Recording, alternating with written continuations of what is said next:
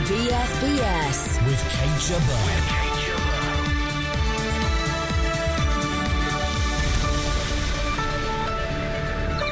Threats from IS, Russia, mass migration and the hackers. How was 2015 for you? Our hearts all go out to the victims of these appalling terrorist acts. Everyone says Tunisia is the first democracy of the Arab world. Last night the RAF launched 2 waves of bombing missions, each of the 4 Tornadoes carrying a payload of paveway guided bombs and brimstone missiles.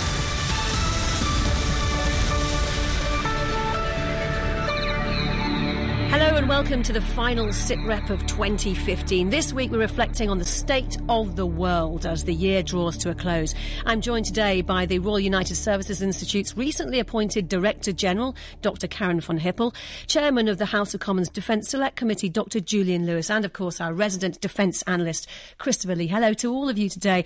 Dr. Karen von Hippel, the first woman and non-British national to lead the independent think tank RUSI. You spent the last year in Washington as Chief of Staff to General John Allen, who was until November Special Presidential Envoy for the Global Coalition to counter IS.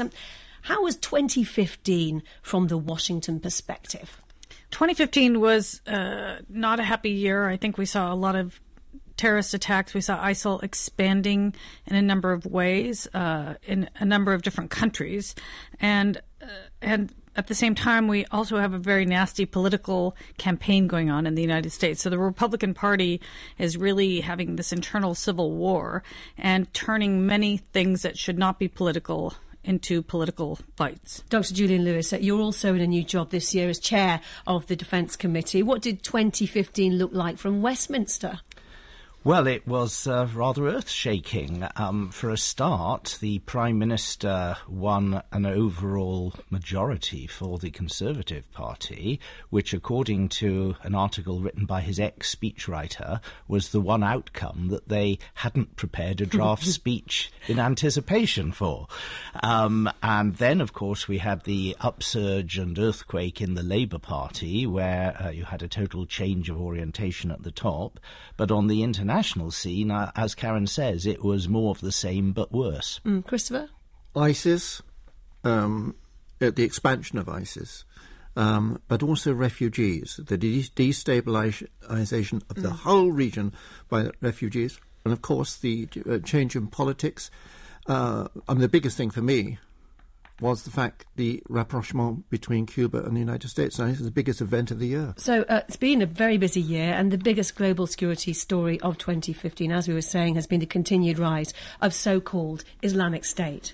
The front cover of this week's edition of Charlie Hebdo carries a cartoon of the Prophet Muhammad with a tear in his eye, holding a sign saying, Je suis Charlie, I am Charlie, under the words, all is forgiven. Our hearts all go out to the victims of these appalling terrorist acts. There was definitely one other guy who was completely different, who had just a pair of red swimming shorts on, and he was carrying an AK or an automatic weapon anyway, down the middle of the complex. Everyone says Tunisia is the first democracy of the Arab world. The UK threat level remains at severe. Local journalists on the ground in Sinai tell us that ambulances are leaving from various areas around the crash site. The Bataclan attackers blew themselves to pieces at the end of their massacre, which is why identifying the third of them has taken so long. Nous sommes convaincus que nous devons continuer à frapper Daesh.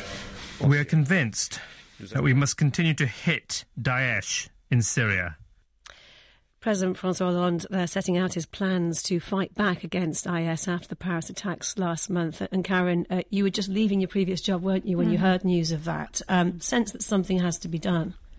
Yeah, and this is why in a situation like ISIS, or dealing with ISIS, coalitions and partnerships are so important. And so I think the U.S. realizes they can't do it alone, but it really needs to be done in a larger coalition, which is what has been built over the last year and a half. The issue is making that coalition do what it needs to do to really defeat this threat. Julian Lewis, originally when the threat was first talked about publicly, it was talk about destruction of IS. And now it seems to be moving towards a kind of idea of containment. Is there an acceptance that IS is going to be here for some time to come? I don't think there is an acceptance of that. There's still a lot of pressure to get some sort of decisive result, but there's a lack of will to do what is necessary to get such a result. In what way? Well, you need to put together, from my personal perspective, you need to put together a grand coalition of all the powers that are against Daesh. And that means even working with the Russians in this area. Christopher, the UK, there's a fear, or that people have been talking an awful lot, whether or not there will be sort of British boots getting involved on the ground. The latest development towards the end of the year is this Arab coalition brought together by Saudi Arabia. 34 countries, including places like Mali, in Sierra Leone, in Africa as well, don't forget, and also Indonesia. It's not simply a Gulf state thing. Whether it can do anything, whether you have to wait for a lot of those countries to make their own political moves, because you can come up with a statement like this and you get back to the high street or to the parliament and they've got to fix things. I think what is happening, though, this year, or what has happened in this past year, is a new realisation. I mean, I don't accept Julian's idea that it's not a long-term thing. I think you could be sitting around here in 10 years' time and still talking about, we'll call it the containment, perhaps, of terrorism or ISIS or whatever it is. We are here for the very, very long haul. Karen? Well, I think the term that we used when I was in government was defeat, not destroy or eliminate, because the reality is once we do defeat ISIL on the ground, the idea will still live on, and it will reappear in a different form, a different iteration, and potentially even more violent going forward. So we're not going to be able to eliminate it as a threat. The idea, of course, is not new. The idea has been around for decades at least, and therefore containment is certainly applicable. The idea when it being comes reverting to this caliphate idea. Absolutely. But what is new is the fact that this particular terrorist organisation has seized a substantial area of land and is intent in holding on to it. And in doing that, they've given up the great asset of terrorist groups, which is invisibility, and that's what has to be removed in the short to medium term. You've got to get used to the idea, haven't you, what a terrorism is about. A terrorist wins if he doesn't lose. And you start there with your whole perspective of what is facing people. And what is maturing now is an international, far more sophisticated view of how you handle terrorism. And in that sense, Karen van Hippel, do you think that 2015 has really led to an understanding of a better understanding of former Western assumptions that military and political superiority no longer cuts any ice when you're dealing with asymmetrical warfare? I guess my big concern about the ISIL threat is we make a lot of assumptions about what we can do to defeat it, and not all of them are correct. Yes, we do need a military response as part of a larger package. We need to do things in the financial space and dealing with borders, etc. But actually defeating the ideology is a challenge, and I don't think we really understand how to do that. Of course, events in Syria took a different turn when Russia began carrying out airstrikes against President Bashar al-Assad's opponents. Karen, how did Washington see this when that started happening? The reality is I think the United States would be happy for Russia to join the coalition if they were to be a proper partner. When they joined, we were thinking, okay, great, let's see if they end up bombing IS. And all they ended up doing was bombing the partners that the U.S. government and others had been working with. The other thing the Russians have been doing is using cluster bombs. And cluster bombs, as we know, they do not have a 100% rate of going off. So all these other little bombs fall out, and about 10% of them do not go off, which means in a few years, children will be playing in the fields and will get hurt or killed by these cluster bombs. Julian Lewis, another example of Russia simply ignoring NATO demands to keep out of Syria, just as it did over the demands of Ukraine and Crimea. Well, I think those are two very different scenarios. Russia's behaviour in the Ukraine and Crimea is very worrying indeed from the point of view of the return. But an example that it will do what it wants to do. That it will do what it considers to be in its interests. And that's really what one has to do in the real world, as opposed to the world of airy-fairy ideas and ideals. And in particular, the problem with Western policy, unfortunately, is that it's in a state of delay denial about the choices that face us In in what these way? so-called Arab Spring countries. And that is that if you had three choices between ruthless autocracy and authoritarianism on the one hand, or totalitarian revolutionary fanaticism on the other, and a third choice as well, freedom and democracy, we'd all go for freedom and democracy. Unfortunately, there's not much sign in any of these countries that freedom and democracy is an option. So what is the option, Christopher? Well, the first thing you have to understand is that the West just cannot walk in and fix things. And that's something that is gradually dawning. Karen, has the West really thought that it could do that? No, I think the lesson we all learned from Iraq was that sending a large number of foreign soldiers into these countries to try to do the work for them is not the right way to go. And so now if you look at the US, UK, Dutch, other countries that are involved in this counter-ISIL campaign, it is an advise and assist role, but the troops on the ground need to be leading the fight and need to be running it. You have, well, there's something else in this, and we were talking about Russia and how its involvement, etc. earlier. Start by saying this is not all Putin. We sort of look at Putin because he's head of state, and that's quite reasonable, and say this is Putin's fight, just as we might say it's Obama's fight or anybody else. Start seeing whose fingerprints are all over this sort of thing. Start looking, for example, the Defense Minister Sergei Shoigu. Mm-hmm. Everything you see is his sort of doctrine, which Putin appointed him, so why would it be any different? But we've got to start getting deeper into why people do things and who is running it, and what authority they have, and how long they can continue to. Well, I'd just like to say, if I may, that there's no inconsistency between standing up firmly against Russia in what she's doing in Europe and realising that we have a common interest with Russia in relation to Syria. Just like we stood up against her in Ukraine. Yes, I see that point. Let's talk about some of the consequences, though, because 2015 has seen the biggest ever movement of people from the Middle East and North Africa into Europe. The UN High Commission for Refugees has reported that almost 1 million refugees and migrants have arrived in the EU by sea this year. This is my destination. I cannot leave it. I have to do it really.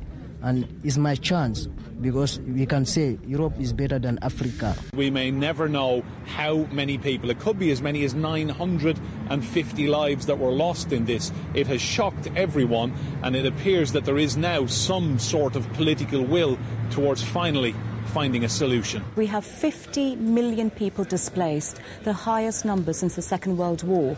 We are living in times of crisis. What I'll be offering today is the Royal Navy flagship HMS Bulwark, also with 3 helicopters and 2 other border patrol ships.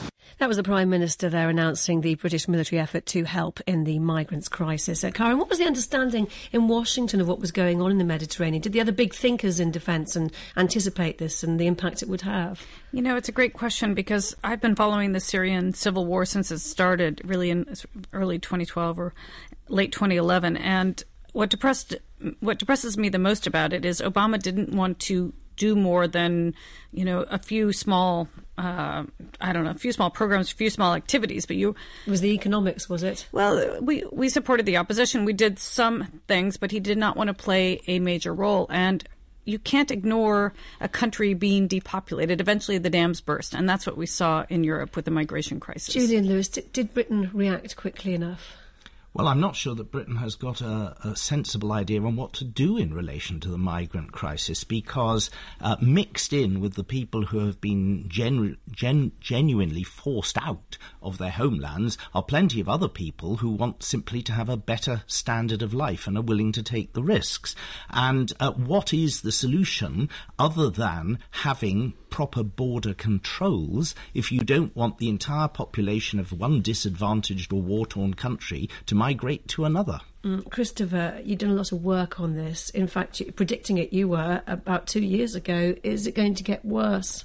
Yeah, it is. What we were doing then, this is a couple of years ago, nearly 3 years ago in the University of Perugia, we were putting together what would happen if you had mass migration for any reason in that particular region, and would it come further into Europe? And therefore, what would Europe have to do?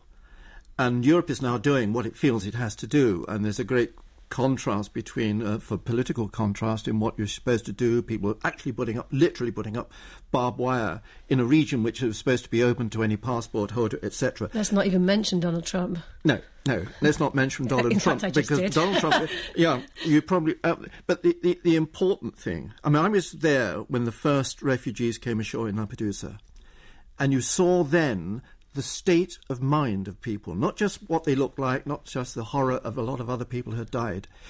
It was identity they were talking about. And that's something else we don't understand about the whole refugee crisis. It's a question of identity. And the next part of it is what you do militarily next. And you've got to do a great deal militarily next, because at the moment it's a sea-air operation. It's going to be a land operation as well.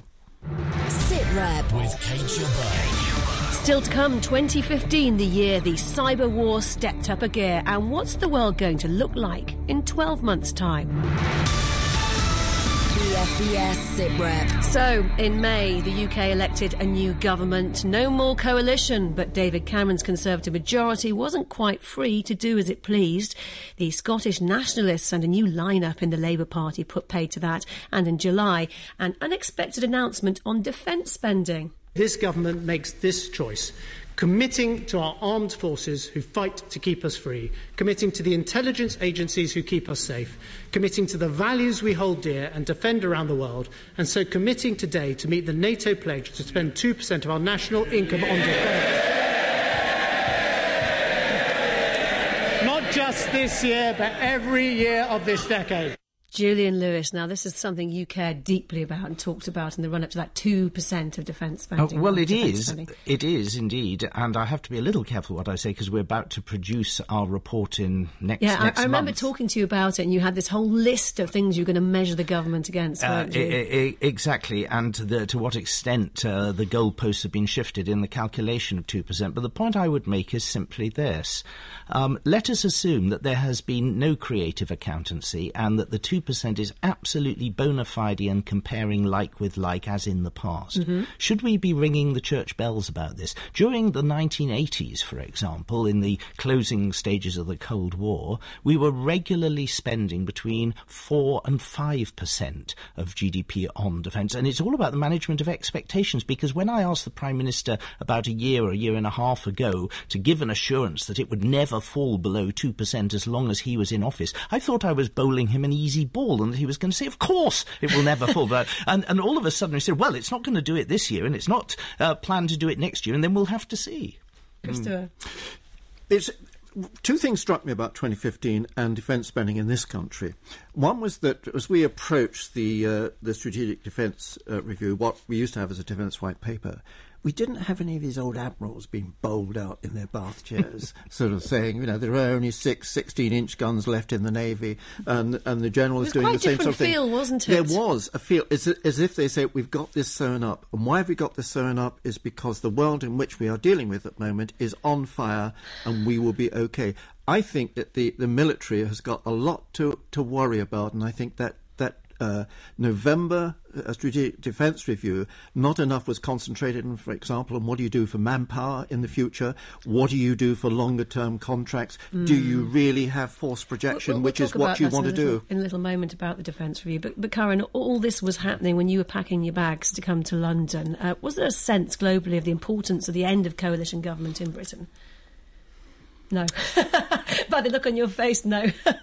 I mean, I would like to say yes, but... we're thinking too big ideas about our station, perhaps. Amongst the people who care about global issues, yes, there were, it was fascinating. And I think, Canada, United Kingdom, there were changes in government in a few places that were quite fascinating to watch. So I think, yes, there was definitely some interest there. But can I just go back to what Julian was referring to? Because the numbers have gone up and the threats have gone up, as Christopher was saying. We're dealing with asymmetric threats. We're dealing with traditional state actors like Russia flexing their muscles much more. And then we also are dealing with potential disasters at levels we haven't seen in terms of natural disasters. And so the armed forces are being asked to do much more in many different types to deal with many different types of threats than they have perhaps in the past. And so I think it is important that the number has gone up in the budget. Well, let's talk now about cyber, whether in attack or defence. It's been big news in 2015. The UK has been ahead of many other NATO states in funding cyber warfare programmes, but this year proved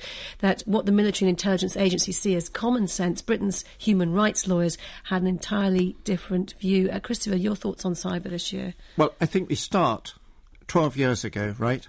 Who had heard of Google? Only at Stanford had anybody ever heard of Google. Now the whole world is cyber-righted. And and the United Kingdom, in fact, I reckon at the moment is doing all its technology will allow it to do, but there's one explicit warning from the director of GCHQ. You can get a 15-year-old can hack the system.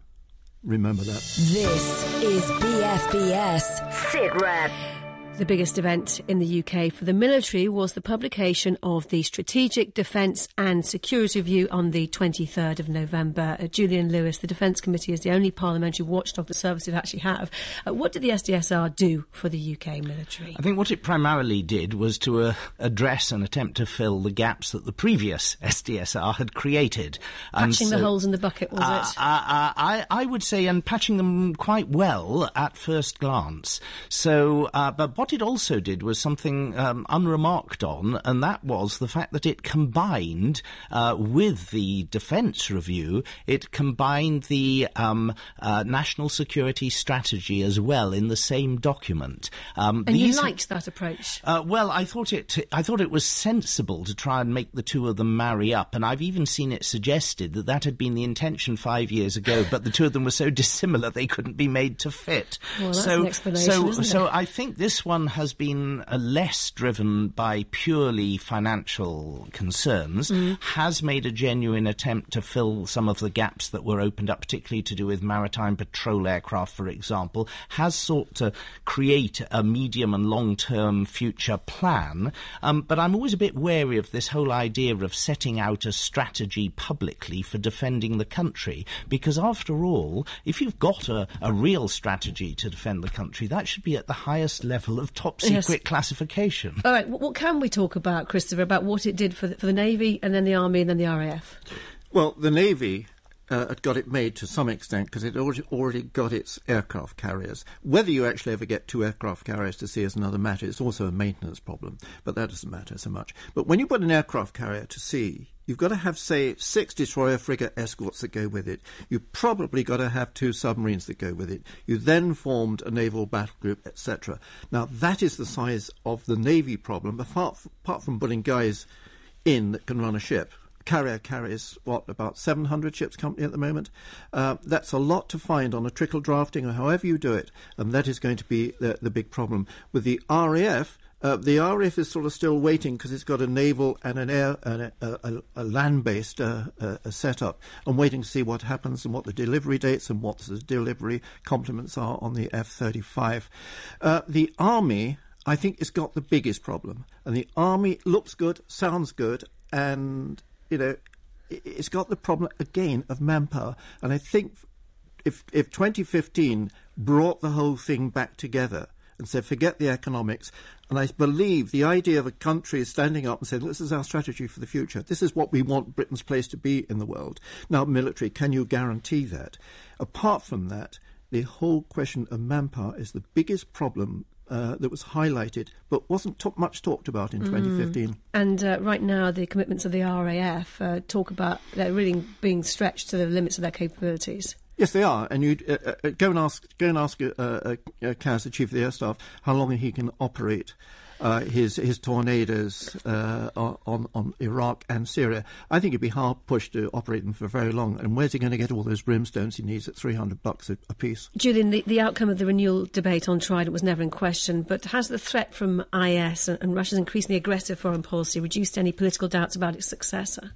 I don't think so, because one of the most appalling decisions that the coalition took was to put off the main gate contract signing dates from the last Parliament to this one, and it was done not because the Conservatives didn't want to go ahead, and not because the majority, a heavy majority of Labour MPs didn't want to go ahead, but to satisfy the Liberal Democrats, who were the tail wagging the dog. And had there been another hung Parliament, the whole future of the deterrent could have been put in doubt by Liberal Democrats saying to Miliband and Cameron, well, whichever one of you will give up this single weapon system, I'll give the keys to Downing Street too. Thank goodness that dreadful scenario didn't happen, and although the SNP is, of course, very firmly and consistently against renewal, there is an overall majority in favour, and if we only have the vote, there will be a very heavy majority in favour. You did this checklist, didn't you, for the Defence Review before Yes. it happened. You're going to be reporting back in the new year Yes. on that? What we're planning to do is a series of short, tightly focused reports on individual aspects of the SDSR. Marks out 10 on each. Exactly. OK. So as we approach the end of 2015, what do we think the world will look like this time next year? I'll put that to you, Karen, first of all. Difficult to say, isn't it? And it's being recorded. Yes. I think we will continue to see ISIL core, ISIL affiliates, or ISIL wannabes lashing out in a number of countries around the world. And I don't know we'll be able to do much to stop that from happening. At the same time, I think militarily we will do a lot to clamp down on them. I think Russia will continue to expand and flex its muscles in very erratic ways like we've been seeing so far. I think we also need to be watching China and see what China does economically and politically. And then I would say, just on the good news side, let's hope that the Iran negotiation goes forward in a positive way. I think Cuba is another success story. So it's not all doom and gloom, I would say. Dr. Julian Lewis. I'm afraid that my main contribution to international relations theory has always been to talk about the total unpredictability of crises and disasters and general disruption of international affairs. So I'm afraid I'd be cutting against that if I made firm predictions. What I think go on. Okay. What I think it's safe to predict is that our fundamentalist Islamist enemies will go on and on and on, behaving more and more atrociously and spreading more and more widely until such time as the latest brand of the moment, namely IS or Daesh, is frustrated, suppressed, discredited, call it what you will. My mind goes back to the old terrorist movements of the 60s and 70s that always denied any connection with the Soviet Union. But when eventually the Soviet Union imploded, they withered. And that's why it's so important to deal with the heartland and the centre and the land area that has been grabbed by Daesh and to deal with it decisively. Christopher. Watch what's happening in Moscow. Very, very important. Sergei Shoigu, Mikhail Bogdanov, Valery Gerasimov. Look at those names. Watch those names. You've got the Defence Minister, the Deputy Foreign Minister, and the CGS. They are going to guarantee Putin's ambitions, and so watch what they're saying. I think also think about economics. The United States has done something which it hasn't done for 7 years, and that's raised its base rate, its interest rate. Economics in the world are going to start changing now. We're going into a new phase. We're coming out of that austerity phase. And when that happens, you start looking down and looking back even to 2008. What happened then? Economic discontrol, as it's called, is coming our way. And when it does, things like defence budgets, things like ambitions, things like retracting, all start to come to the surface. OK, just 20 seconds each to talk about what the biggest story of the year was. Karen, to you, first of all. Biggest story of 2015? 2015, yeah. I guess Russia-Ukraine, probably. Because? Because it was unexpected and because it was a throwback to a previous era. That kind of land grab, that kind of, bold land grab, the way they did it. Julian Lewis. I think the Paris atrocity, but the point about atrocities is that just because something terrible happens, you shouldn't change an unsound strategy into something that remains unsound because you're upset by it. Christopher. Okay, IS, etc., they're givens. Let me tell you this is a personal thing. When I was a kid, tiny child, I was in Cuba the day that Castro took over. by chance, I was actually in Cuba during the missile crisis. I think the rapprochement of Cuba is going to go and go and go because it's so important.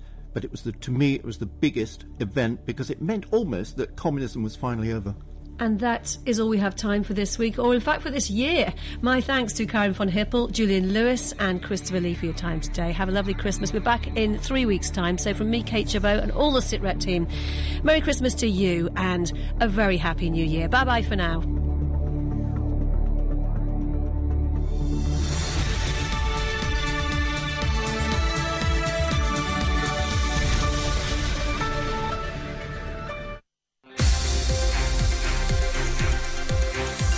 The best of British news, sport and entertainment for the British forces overseas. This is BFBS Radio 2.